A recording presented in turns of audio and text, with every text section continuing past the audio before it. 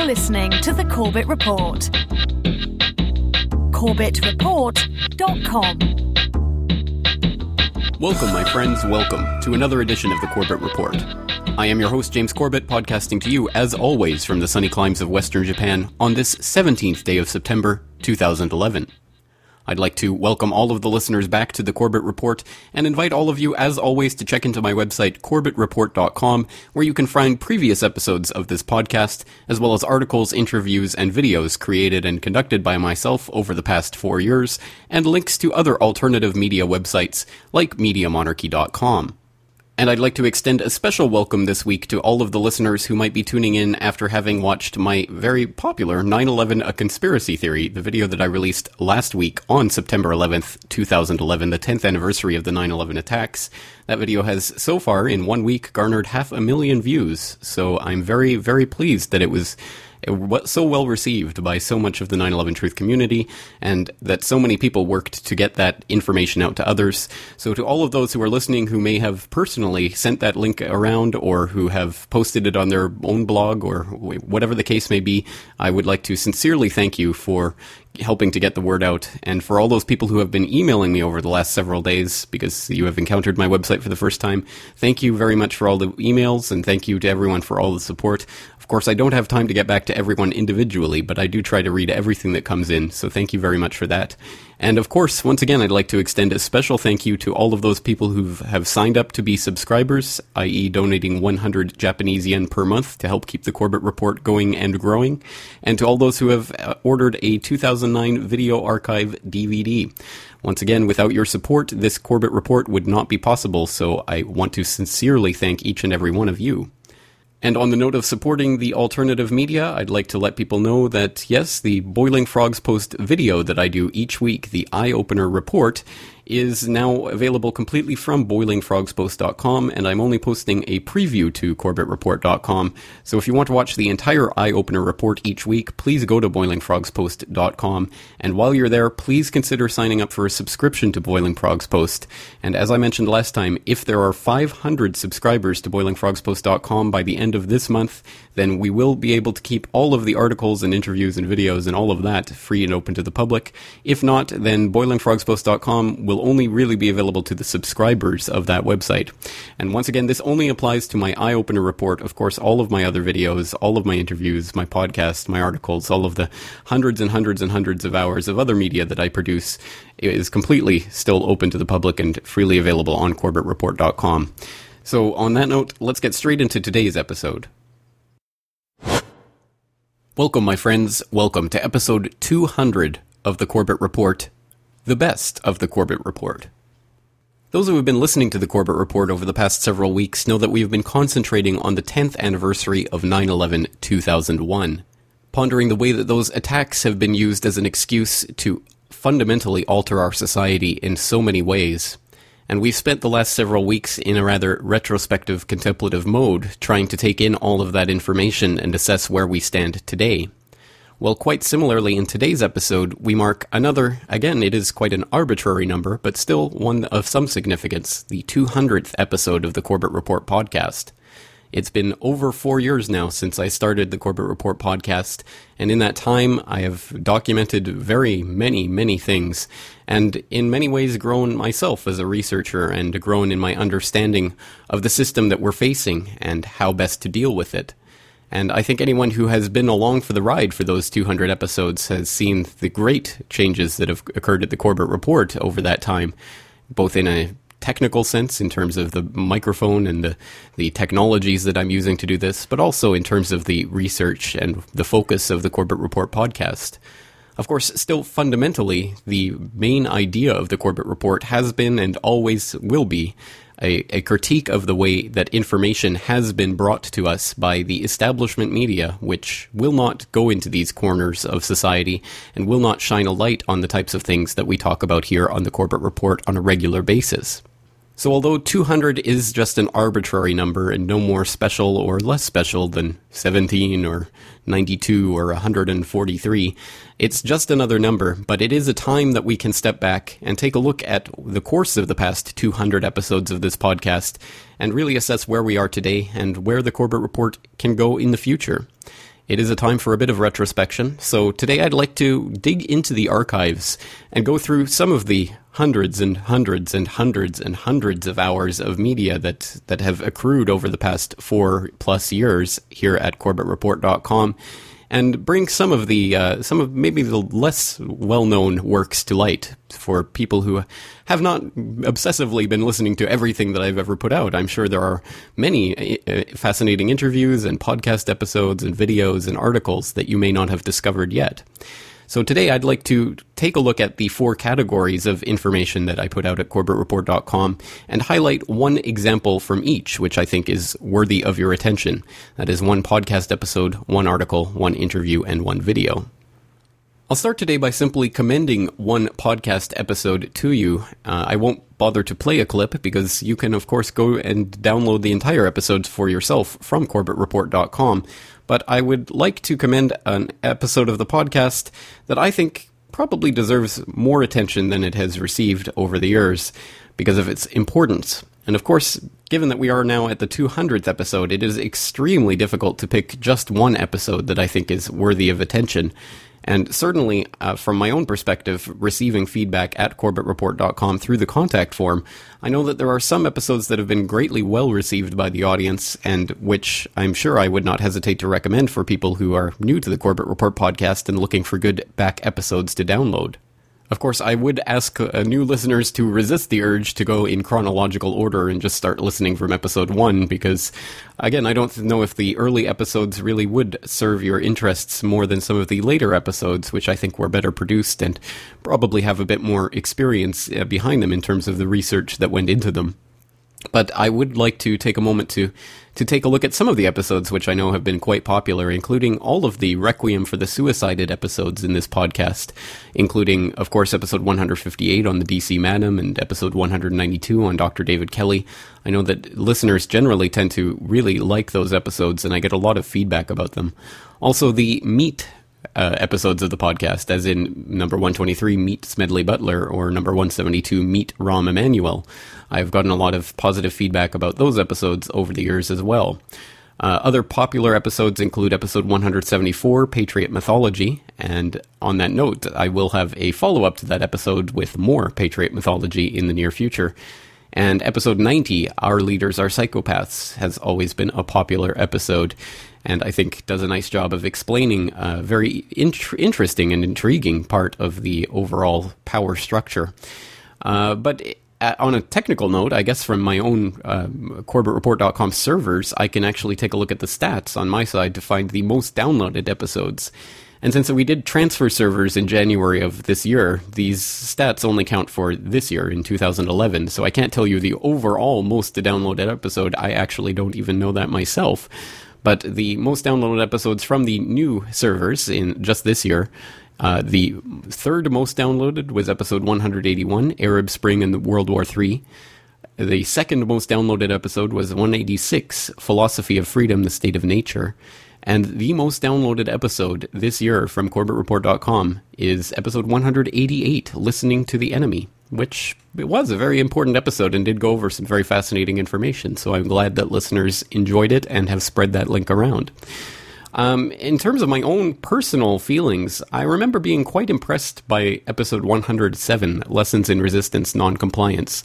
I think it did a very good job of making its point, and I remember that the clips and everything seemed to flow together quite well and did leave me, when I was listening to it again later on, with quite a good impression of that episode.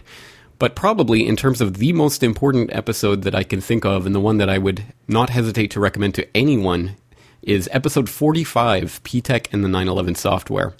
Once again, I think this is one of the most overlooked aspects of 9/11, and it's one that I talk about quite a bit, but only because I see so few other people actually talking about this.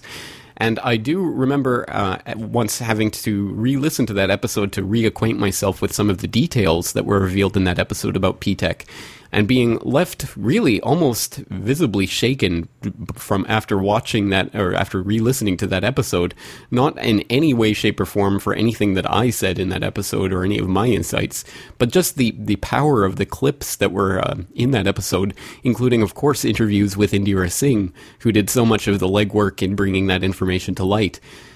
just the power of that episode in terms of the information that was being presented, I think is quite overwhelming, and I really do hope that people will go back and download that episode again and listen to it or re-listen to it as the case may be, because I really do think that's some extremely, extremely important information, and I certainly hope other people start taking more time to take a look at that issue and starting to explore that some more.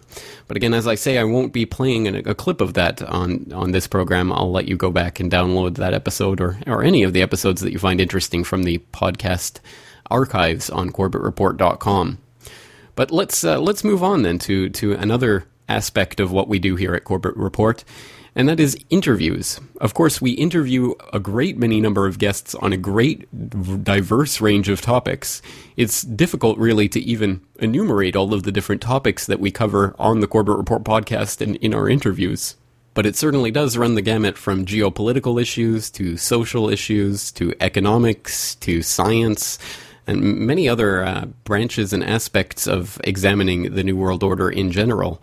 So I would once again encourage people to subscribe to the main RSS feed on CorbettReport.com so you can stay up to date with all of the very many interviews and podcast episodes and videos and articles that are put out. And you'll get them downloaded as soon as they do come out to your podcatcher of choice. But right now, let's take a listen to a very specific interview that I conducted way back on the 11th of February 2010 with Jerome Ravitz, an Associate Fellow of the Institute for Science, Innovation and Society at the University of Oxford. And in this conversation, which is available from the Interviews tab of CorbettReport.com under Interview 130, Jerome Ravitz and myself explore the meaning and ramifications of an article that he wrote and which I reposted to CorbettReport.com on the 12th of February of 2010, entitled ClimateGate, Plausibility and the Blogosphere in the Post-Normal Age. Now, for those of you who are not familiar with ClimateGate, or the details thereof, of course, you can always go back to episode 110A of this podcast to get the breakdown of ClimateGate as it unfolded, and that was from back in November of 2009. We went into some depth exploring ClimateGate, what it was, what it meant, and what the likely ramifications are from that very very important event, which really has changed our understanding of climate science in general and has really meant the beginning of the turning of the tide to the point where now people like Al Gore are desperate to try to regain the footing that they once had in terms of the hearts and minds of the public in believing in their phony man-made global warming claims. But part of that fallout was actually, I think, this essay that Jerome Ravitz wrote and was posted to whatsupwiththat.com on February 9th of 2010, and which I reposted, which went into some depth thinking about the philosophical notions, talking about the philosophy of science behind ClimateGate and what it really revealed about the state of science. So just to bring everyone to the same footing, of course I will include a link to that article so that you can go and read it in its entirety, but let's just read the first couple of paragraphs from that article so you get a taste of what this article is about. Quote, at the end of January 2010, two distinguished scientific institutions shared headlines with Tony Blair over accusations of the dishonest and possibly illegal manipulation of information. Our Himalayan glaciers melting by 2035 of the Intergovernmental Panel on Climate Change is matched by his dodgy dossier of Saddam's fictitious subversions. We had the violations of the Freedom of Information Act at the University of East Anglia. He has the extraordinary 70-year gag rule on the David Kelly suicide file. There was the debate is over on one side, and WMD beyond doubt on the other. The parallels are significant and troubling, for on both sides, they involve a betrayal of public trust. Politics will doubtless survive, for it is not a fiduciary institution. But for science, the dangers are real. ClimateGate is particularly significant because it cannot be blamed on the well-known malign influences from outside science, be they greedy corporations or an unscrupulous state. This scandal, and the resulting crisis, was created by people within science who can be presumed to have been acting with the best of intentions. In the event of a serious discrediting of the global warming claims, public outrage would therefore be directed at the community of science itself, and from within that community, at its leaders who were either ignorant or complicit until the scandal was blown open. If we are to understand ClimateGate and move towards a restoration of trust, we should consider the structural features of the situation that fostered and nurtured the damaging practices. I believe that the ideas of post-normal science, as developed by Silvio Funtowicz and myself, can help our understanding." End quote. Again, I will let you read that article in its entirety so you have a better understanding of Revets and his argument. But right now, let's turn to that interview that I conducted way back in February of 2010 with Jerome Revets on this topic, talking about the philosophy of science, ClimateGate, and what the future of climate science might hold. Well, Mr. Revets, I wanted to have you on the program today because you recently posted a fascinating essay called ClimateGate, Plausibility in the Blogosphere in the Post-Normal Age, which I have taken the liberty of posting in its entirety on climategate.tv. And as I say, I find this to be a fascinating essay because it's one of the few analyses that I've seen emerge from the entire ClimateGate affair that is specifically looking at the issue and climate science in general from the viewpoint of the philosophy of science. And it takes a look at what this incident tells us about the way science is being conducted in a policy-driven environment and how it might be more usefully conducted. And this is a topic of incredible scope, so it's difficult to know where to begin discussing something like this. But I suppose for listeners out there who may not have a background in the philosophy of science, perhaps we should start our discussion of post-normal science by first discussing the work of Thomas Kuhn and his concept of normal science. Yes, I think go back a wee bit before then, because up to now, when philosophers talk about science, they've always had in mind what scientists are doing in the lab, relatively isolated from external influences and effects.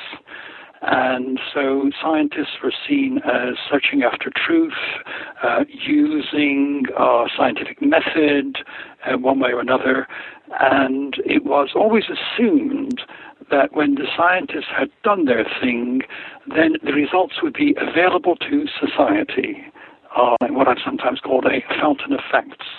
So the scientists would then deposit their results, and the medics or the engineers would then pick them up and apply them to human benefit. So that was the traditional philosophy of science, which suited the way people wanted to understand science for a very long time. When we come to, let's say, the last century, middle of the last century, there were two very important developments. One was that even within science, the traditional assumption that science gave us perfect truth couldn't be sustained because of all the revolutions in physics, mainly in the early 20th century. Einstein had shown that, in a way, Newton was wrong, and that we had new things happening which we'd never imagined, like turning matter into energy. And so people had to find a new basis for the value of science. And the key player in this was Karl Popper, who found it in the morality of scientific work and the fact that scientists are always ready to take criticism and change their views. And that was the basis of what he called the open society. Then Thomas Kuhn came along a bit later, and he actually, how should I put it? He was a very brilliant, very profound thinking person, found himself quite excited by science and understanding science, did a PhD at Harvard, which is a great place, in experimental physics, and found that science wasn't all that exciting. And in fact, as he finally worked out his ideas, he said that what he calls normal science is just puzzle solving, where you don't ask what it's all about, you're not really interested in criticism, but you're given a well-defined task and you solve that task.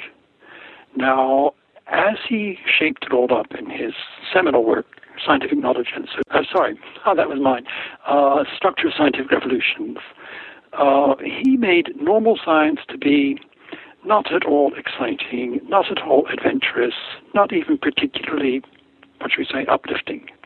But that was his experience of science in the post-war period, when it was changing from being a vocation of a very few people who really had to make great sacrifices to follow a career into becoming a career where, you get your grant, you do your PhD, you get a job, and you carry on. So Kuhn reflected the growth of science into a new, we might call, disenchanted period of big science. Now, clearly it wasn't the whole story, and still are many scientists who really love it, who are excited at finding new things and helping humanity, who are very self-critical about their own work. And so now the practice of science and the understanding of science is very, very varied. There are some who still believe that they're finding truth, some who are just solving puzzles, some who are in a great, noble intellectual adventure. So they're all there. Okay. Right, and as you point out in your work, the Kuhnian model of normal science really comes from his background in experimental physics and the classical laboratory science, where theories can be posited and then directly tested. But when we have these complex systems of multivariate interactions in a dynamic system like the climate, scientists have to rely on modeling in order to understand what's happening. So is this moving away from lab certainty to model uncertainty one of the defining features of post-normal science? I think you put it extremely well. Yeah, and I think if you look at some of the critics of what I've written here, there are some people who still find this very hard to hold on to. That we simply don't have the hard facts to determine what we should do. And you can have model uncertainties. You can have simply inadequate data. You can have contested in theories, and so the idea that we will get those researchers out there, they will find the facts, they'll tell us what to do. It works to some extent, sometimes more, sometimes less, and this is where Sylvia Fontovich and I got this idea of a new sets of problems and new sorts of practice. Well, tell us about that concept and how you came to develop it. Yeah. Well, we had already been working on the management of uncertainty in scientific information. This is a problem that we came upon independently, and then when we first got together in the early 80s, we realized, or we decided that for most scientists, the management of uncertainty was not done very well at all. And how should I put it? In the classic experimental sciences, people thought, well, if you just put on the error bars, then, that's enough. And we found also that in the more complex sciences, sometimes people didn't even know about error bars. And I think a lot of social science and economics, even some environmental science, people simply didn't understand what uncertainty is and how it has to be managed. And even now, you'll find, many influential people saying, well, the task for science is to reduce uncertainty and then we will really know. When, in fact, uncertainty can frequently not be reduced. So we developed a system for characterizing uncertainty, and as I said in my essay, this is now the practice of knowledge quality assessment that our colleagues in Holland are doing. Now, as we were shaping that up, we came to see the problem was more general than just, the uncertainty in results, and so we saw from what was going around us in environmental science that you have to have a new practice which relates to these new sorts of problems where the science is not definitive. So we tried to think of a name for it. It took about 5 years of trying different names before we settled on post-normal science. And the key to the idea is, in fact, the way we made it understandable was to imagine, there's this old, safe puzzle solving, we called it applied science, which is routine and which I have to say is the overwhelming majority of the work that is done. In other words, in our civilization, we depend on routine research and monitoring and testing to keep the whole show going. If we didn't have that, it would fall apart. In other words, by and large, our technological machine works extremely well because so much of it can be done can be built and maintained in a normal science way. So I should say I never joined in with those sociologists who were attacking all of science and saying it was nothing but negotiation or whatever, because we always knew that there's this overwhelming mass of problems which require solid, old-fashioned science for their management. Okay? But then we went and we saw a link to what we call professional consultancy. And that came actually from my awareness that surgeons get paid a lot more than researchers. And you say, well, why? And one answer is because they kill people. That a researcher can make mistakes and it only wastes a bit of resources or whatever, whereas if you are a surgeon or a senior engineer, you are out there where it is less certain and where also you can do a lot of harm.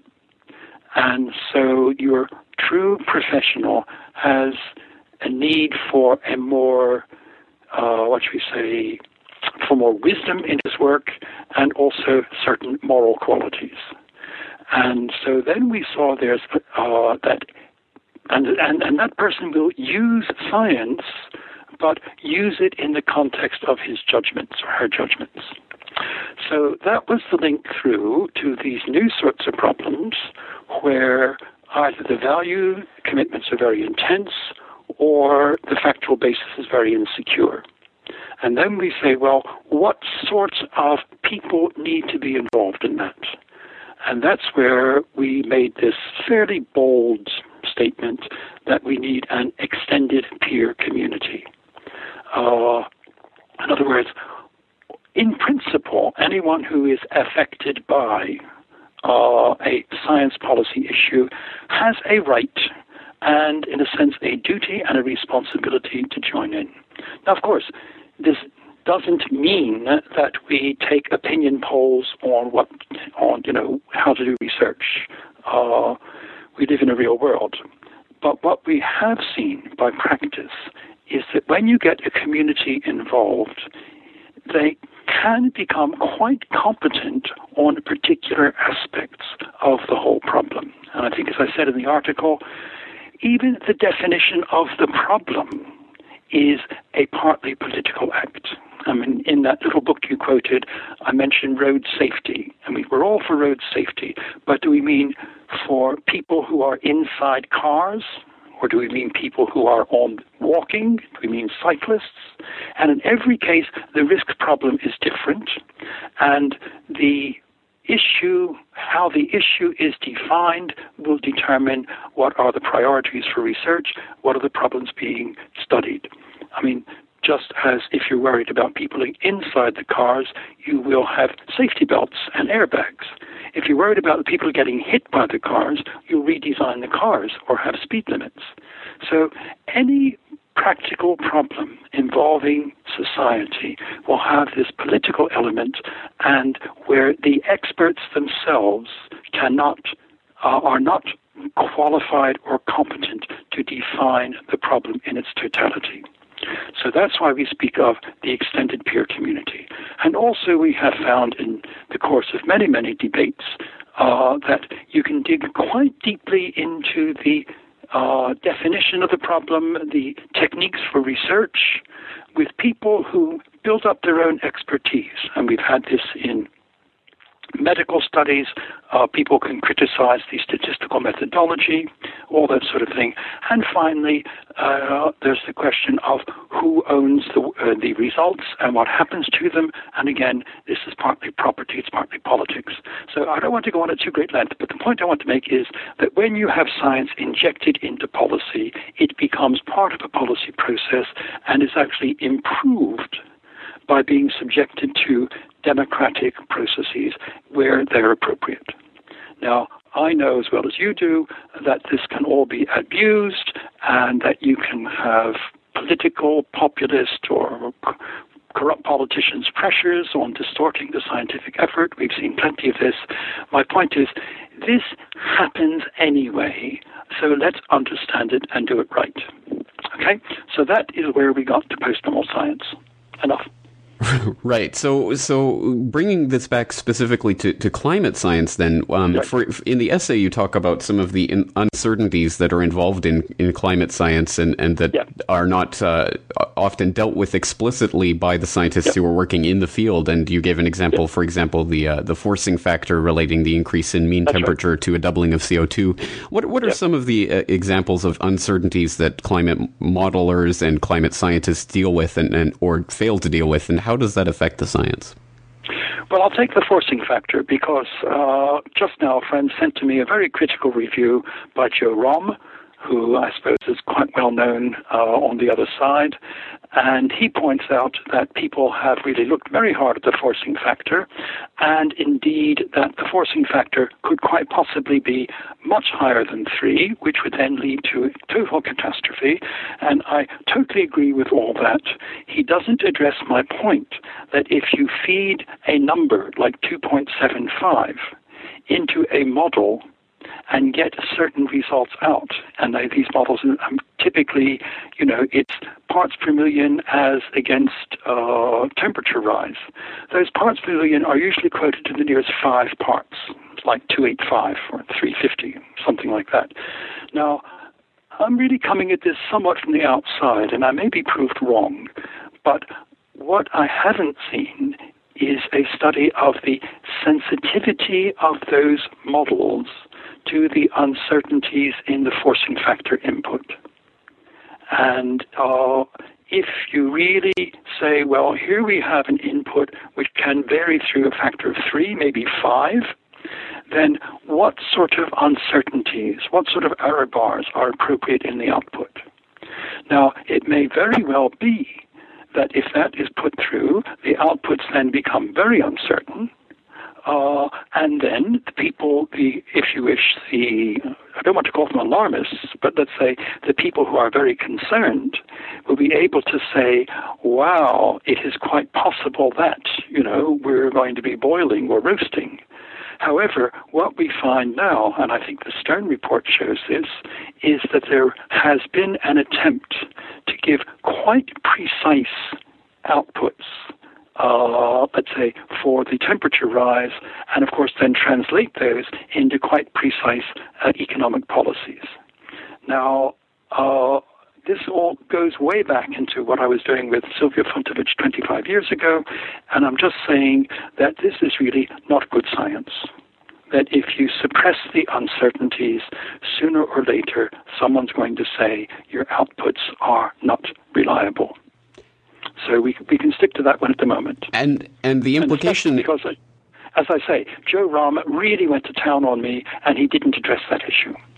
Well, the implication then is really that these uncertainties are either not being addressed or not being addressed fully because there is that public policy motive driving the science itself. That's right. And, as I think I say in the essay, the public and the politician want certainty, want simple results, and the pressure on the scientist is to provide them. And as I say earlier in the essay, you really have 2 different languages there. You have the language of cautious science, where you have all the uncertainties up front, and then you have the language of political decision, where in the last resort you must ride through the uncertainties, and it's very tempting to suppress them. And they're different. And I mean, I was writing a very brief, carefully, although not perfectly designed essay. In all sorts of policy domains, you will have this clash of cultures where the scientists know the uncertainties and the politicians or policymakers don't want to know them. And then you can have a mess, shall I say.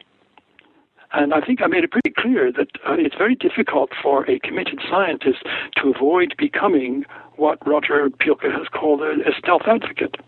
Very difficult indeed. Right, and you also use the term evangelical science in that paper. Yeah. That actually came from my colleague Angela Wilkinson, who knew those people quite well. And that, again, is when you are convinced that you're saving the world. You have the truth. And you have to tell the whole world. And then, of course, you tend to demonize the people who disagree. Once again, that was Jerome Ravitz of jerryravitz.co.uk, a philosopher of science and someone who has thought deeply about the problems that things like ClimateGate bring to the philosophy of science. And that very interesting interview can be listened to in its entirety from the interviews tab of CorbettReport.com under interview 130. So I would highly commend that to the listeners to continue listening to that very interesting conversation. But now let's take a complete 90-degree turn, as we are wont to do here at CorbettReport.com, and take a look at a completely different topic, although, interestingly, one that also touches on the broad subject of philosophy. This time, however, we're going to be talking about a political philosopher from the University of Chicago from the early part of the 20th century, Leo Strauss. And that name might be familiar with some of the listeners, but for those who won't, I hope that this article that I wrote way back in 2007, in fact in September of 2007, to coincide roughly with episode 14 of the podcast, Al-Qaeda Doesn't Exist, well, this article that I wrote maybe introduces the idea of Leo Strauss and how it connects into 9/11. So this is an article which, again, is only available from the articles tab of CorbettReport.com by clicking on the 2007 Article Archive button, and from that you'll get a giant image from which you can select this article. It's called Neo-Connecting the Dots, and it was published again on September 1st, 2007. So I'll put a direct link in the documentation section for today's episode, but I would suggest exploring some of the article archives, because those articles are not actually searchable from the search box on the top front of CorbettReport.com.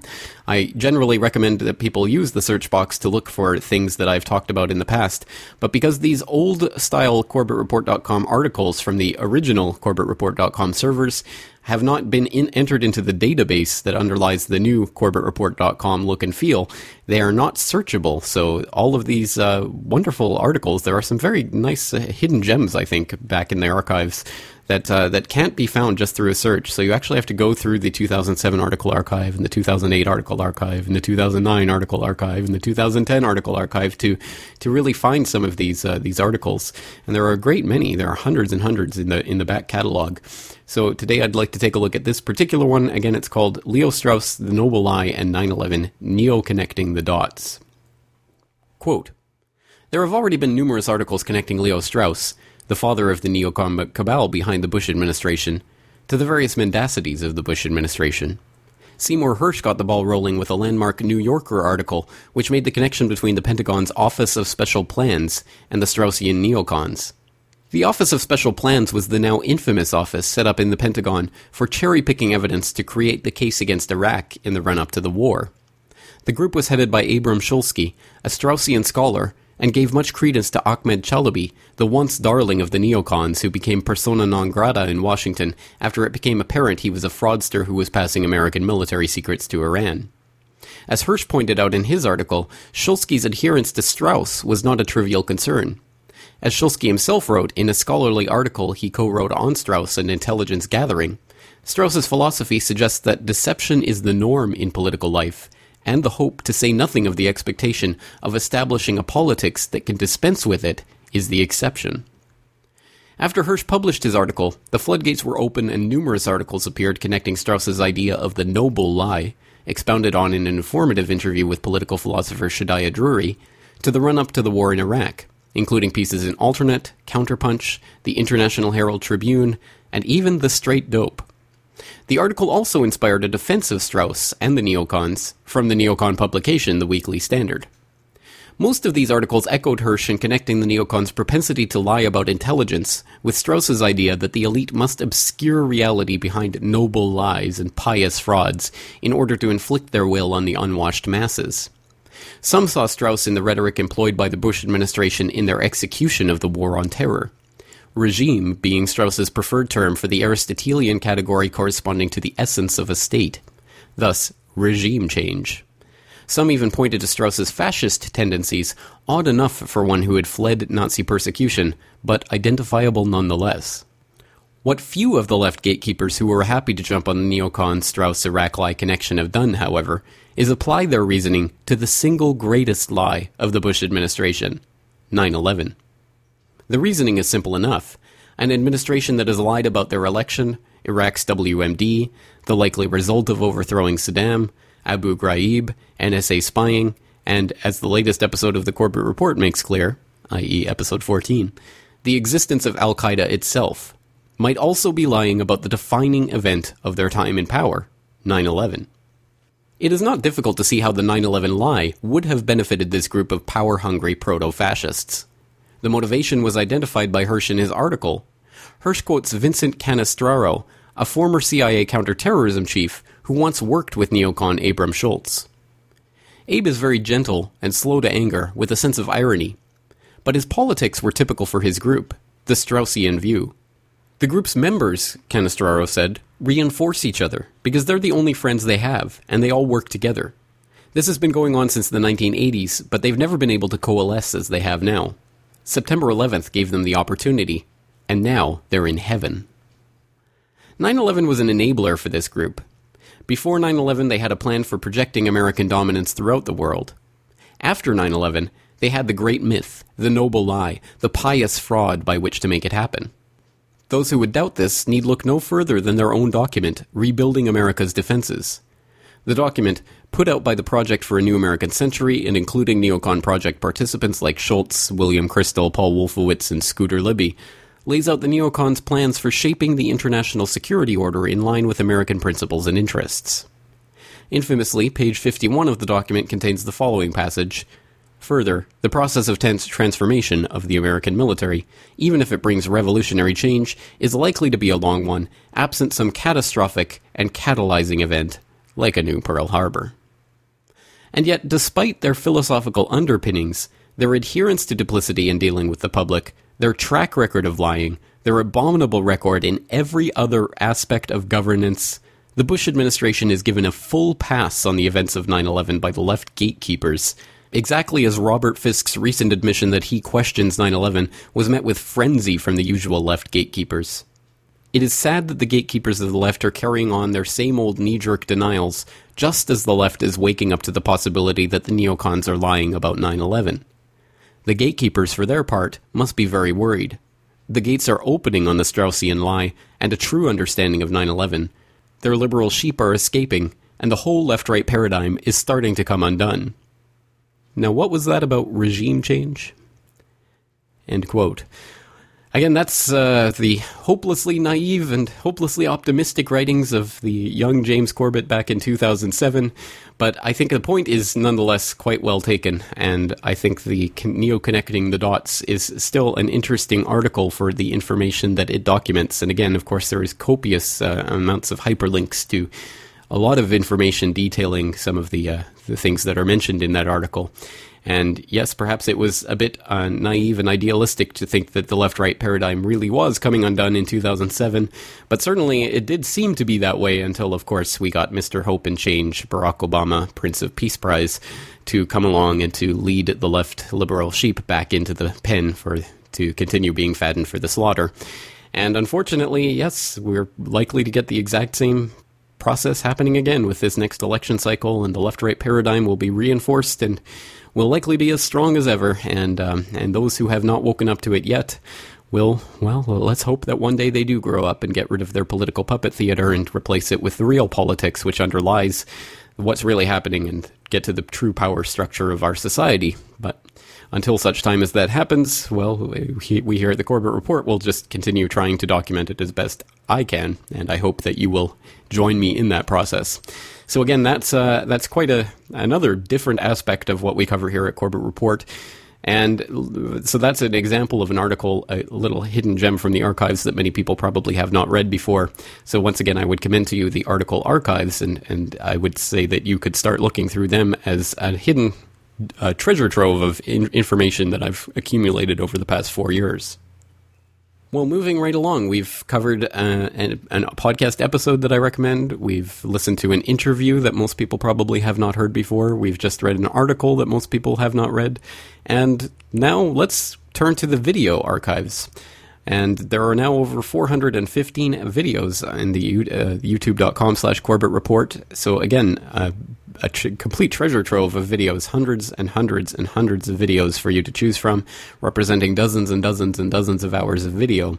And again, there's a lot of, I think, hidden gems in there that many people haven't seen, and I would like to, once again, invite and encourage people to start going through those archives. And again, a lot of the old videos are not in the new CorbettReport.com database for the new servers, so once again, you can go through the hundreds and hundreds of back episodes in the YouTube archives to try to look for some of the hidden gems. But let me bring one to your attention, which is not so old, but I think probably has not received the attention that I think it deserves. I think it's one of my better, stronger videos, and I'm quite proud of a lot of the videos I put together. But this one is particularly hard-hitting, I think, and particularly interesting, and it, again, touches on a completely different aspect of what we talk about here at CorbettReport.com. I'm referring to an edition of the occasional video series Film, Literature, and the New World Order, where I take either a movie or a book and I explore some of the themes therein and to try to tie them into the current political climate and what the New World Order overall is trying to achieve. And I've done that, for example, with popular Hollywood films like The Insider, connecting that to Richard Andrew Grove's story, or popular books like Aldous Huxley's Brave New World, talking about the eugenics aspects of the Huxley family.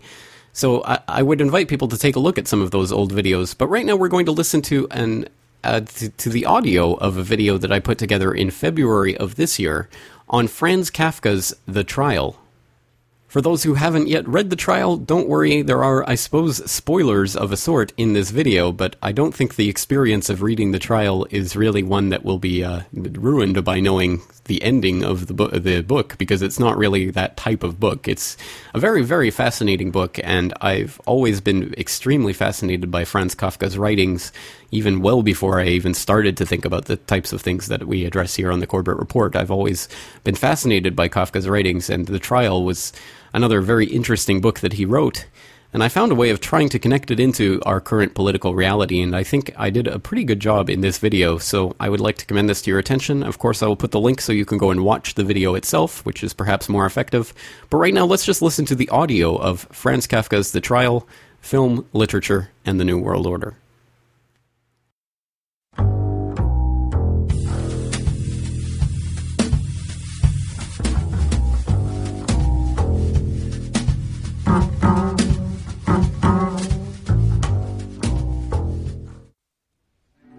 Someone must have been telling lies about Joseph K.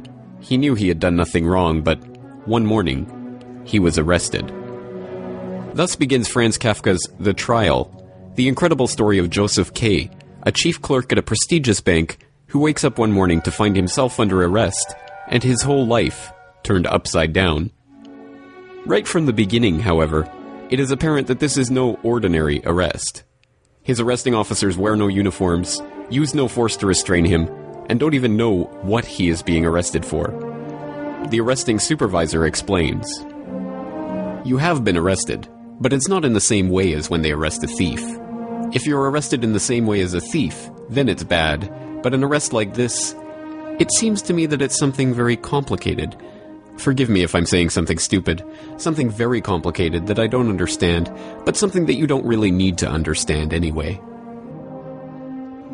In fact, throughout the book, the reader never learns precisely what Kay has been arrested for, nor is it clear that Kay himself knows. All we know for sure is that he is on trial, and that he is being tried not in the regular court, but in a strange, parallel court system that Kay never knew existed. Kay's trial takes place not in a courtroom, but in the back room of a residential apartment building in the suburbs of the city. Just like his arrest, the trial itself is an absurd spectacle, with the judge reading mistaken information about Kay out of a dog-eared notebook, while a raucous crowd looks on. And again, like his arrest, no one is forcing Kay to attend these hearings. He is under no compulsion to testify. Instead, as he himself admits, he is participating in the trial of his own free will. Perhaps you will object that there are no proceedings against me. You will be quite right, as there are proceedings only if I acknowledge that there are. But, for the moment, I do acknowledge it, out of pity for yourselves to a large extent. And yet, despite Kay's self-professed control over the trial, it begins to completely subsume his life. All of his conversations revolve around his proceedings. His work begins to suffer, as he is constantly distracted by his trial. He even goes to the apartment-cum-courtroom on Sundays when he is not scheduled to attend, just in case the trial might be taking place. One day, when visiting the court on its day off, Kay is led in by the cleaning lady and asks to look at some of the judge's law books. "Can I have a look at those books?" asked Kay, not because he was especially curious, but so that he would not have come for nothing. "No," said the woman, as she reclosed the door. "That's not allowed. These books belong to the examining judge." "I see," said Kay, and nodded. "Those books must be law books, and that's how this court does things. Not only to try people who are innocent, but even to try them without letting them know what's going on." What Joseph Kay has literally woken up to one morning is the perfect police state. A shadowy world of nameless accusations, uncertain proceedings, and unwritten rules. He has been inserted into a process without his knowledge, consent, or understanding. His entire life is put at the whim of a bureaucracy he never sees and can't identify, and all on the basis of an accusation that he never learns of by a nameless accuser whose identity he never discovers. This is the very essence of the Kafkaesque. Franz Kafka was born and raised in Prague in the late 19th century. He received his doctorate of law from Prague's Charles Ferdinand University in 1906 and spent some time working as a civil law clerk. His writing is some of the bleakest in all of 20th century literature, and many of his novels, novellas, and stories, from The Castle to The Metamorphosis to In the Penal Colony, deal with characters trapped in impossible situations that are completely beyond their control. Many of his works deal with characters who find themselves up against faceless bureaucracies, engaged in a hopeless battle to win a freedom that remains forever out of their grasp. As one of his greatest works, Kafka's The Trial has long been read as an existential tale, an allegory for the angst and struggle of the modern man in trying to understand the unwritten laws, rules, and regulations of society, as a commentary on the rise of bureaucracy in modern life. But however it has been read and understood, this fantastic tale of a man who is under arrest and yet not under arrest, on trial and yet not on trial, guilty of a crime he has not even been accused of, has never been taken literally. Until now.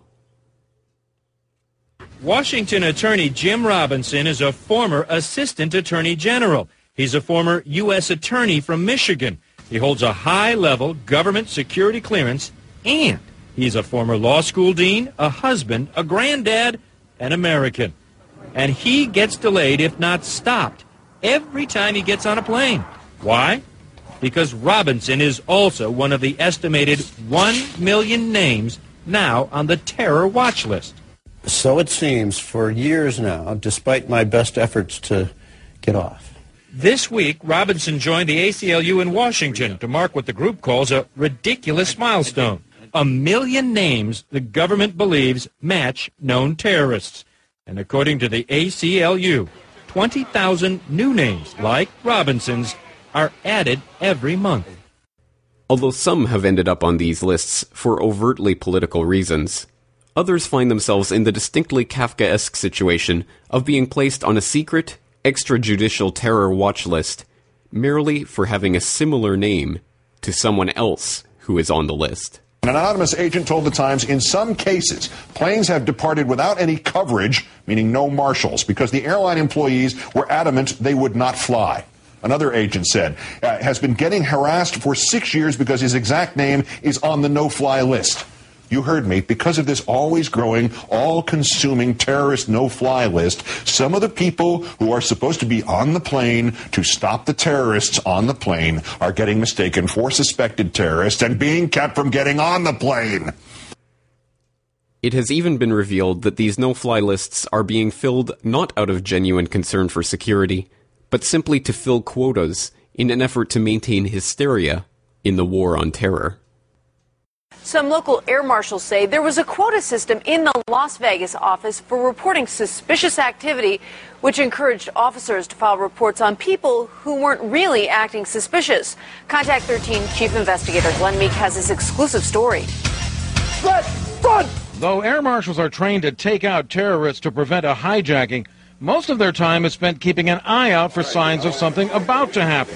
They can use a device similar to a Palm Pilot to instantly report suspicious activity. It's called the Surveillance Detection Report, or SDR. But if an air marshal doesn't see something suspicious, should he have to report something anyway? Air marshals who wanted their identities protected say that's exactly what supervisors told them to do. Is it fair to say you felt pressured to fill out a false intelligence report? Were we pressured as a whole? Absolutely. Absolutely. That was the full intent of it. If there was not pressure, there would probably be considerably less SDRs submitted. Action News obtained this 2004 email from a supervisor in the Las Vegas Air Marshal Service, which clearly states, Special Agent in Charge Knowlton has decided that every Las Vegas federal air marshal must generate at least one SDR every month. There are now serious discussions that these lists be used to take away the constitutional rights of those who have been unlucky enough to have had their name added to them by some nameless, quota-filling bureaucrat. If you're on that no-fly list, your access to the right to bear arms is canceled because you're not part of the American family. You don't deserve that right. There is no right for you if you're on that terrorist list. It is hard to imagine that even Kafka himself could have believed that his nightmare vision of an unaccountable, faceless, extra-legal justice system, no doubt intended as an allegory for the human condition, could become a mundane reality. But perhaps the most remarkable thing is that so few have spoken out against or even recognized the horrors of this system, horrors that were articulated nearly a century ago by this Czech writer. Kay was pleased at the tension among all the people there as they listened to him. A rustling rose from the silence, which was more invigorating than the most ecstatic applause could have been. "There is no doubt," he said quietly, "that there is some enormous organization determining what is said by this court. In my case, this includes my arrest and the examination taking place here today, an organization that employs policemen who can be bribed, oafish supervisors and judges of whom nothing better can be said than that they are not as arrogant as some others. This organization even maintains a high-level judiciary along with its train of countless servants, scribes, policemen, and all the other assistants that it needs, perhaps even executioners and torturers. I'm not afraid of using those words. And what, gentlemen, is the purpose of this enormous organization? Its purpose is to arrest innocent people and wage pointless prosecutions against them which, as in my case, lead to no result. How are we to avoid those in office becoming deeply corrupt when everything is devoid of meaning? That is impossible. Not even the highest judge would be able to achieve that for himself. That is why policemen try to steal the clothes off the back of those they arrest. That is why supervisors break into the homes of people they do not know. That is why innocent people are humiliated in front of crowds rather than being given a proper trial. Journal-Constitution yesterday. Recent polls indicate an air passenger rebellion is brewing, and none too soon. As a nation, are we ready to reaffirm our heritage and cast off the yoke of fear that has gripped us since September 11, 2001? Do we become once again a nation of laws? Once again, that video and all of the videos that I've created over the years can be garnered from youtube.com/Corbett Report. And I would recommend that you go through the archives and take a look at some of the back videos if you are a new viewer of the Corbett Report videos. Well, that's it for today. We've been taking a look at some of the archives of the CorbettReport.com and digging out a few of the hidden treasures, but of course there are many, many others, and it really does depend on your interests, which particular interview or which episode or which article or video would be most interesting to you, so I will leave you to explore them for yourself, but I just wanted to take this time to reflect a little on the past 200 episodes of work that I've put into this podcast, and of course all of the work that we do at CorbettReport.com. It has so far been a remarkable journey, and I can't even begin to describe how absolutely overwhelmed I am to be doing this full time now and to really be concentrating my full 100% efforts on bringing this information to the masses. It is quite a responsibility and one I do not take lightly. So I would once again like to greatly thank all of the listeners out there for their support over this past 200 episodes. And I'd like to ask for your continued support as I continue trying to expand what I'm doing and continue trying to get the word out to more and more people, as occasionally I have great success in doing, like with the recent 9/11 A Conspiracy Theory video, once again now having been seen by over 500,000 people. So on that note, I will leave you for today and invite you to join us not only next week, but every week thereafter, as I continue propagating the Corbett Report on for hundreds and hundreds of more episodes to come. So thank you once again for all of your help, and please join me again next week for another edition of the Corbett Report. The Corbett Report is brought to you by the Corbett Report 2009 Video Archive. Buy your copy today at corbettreport.com.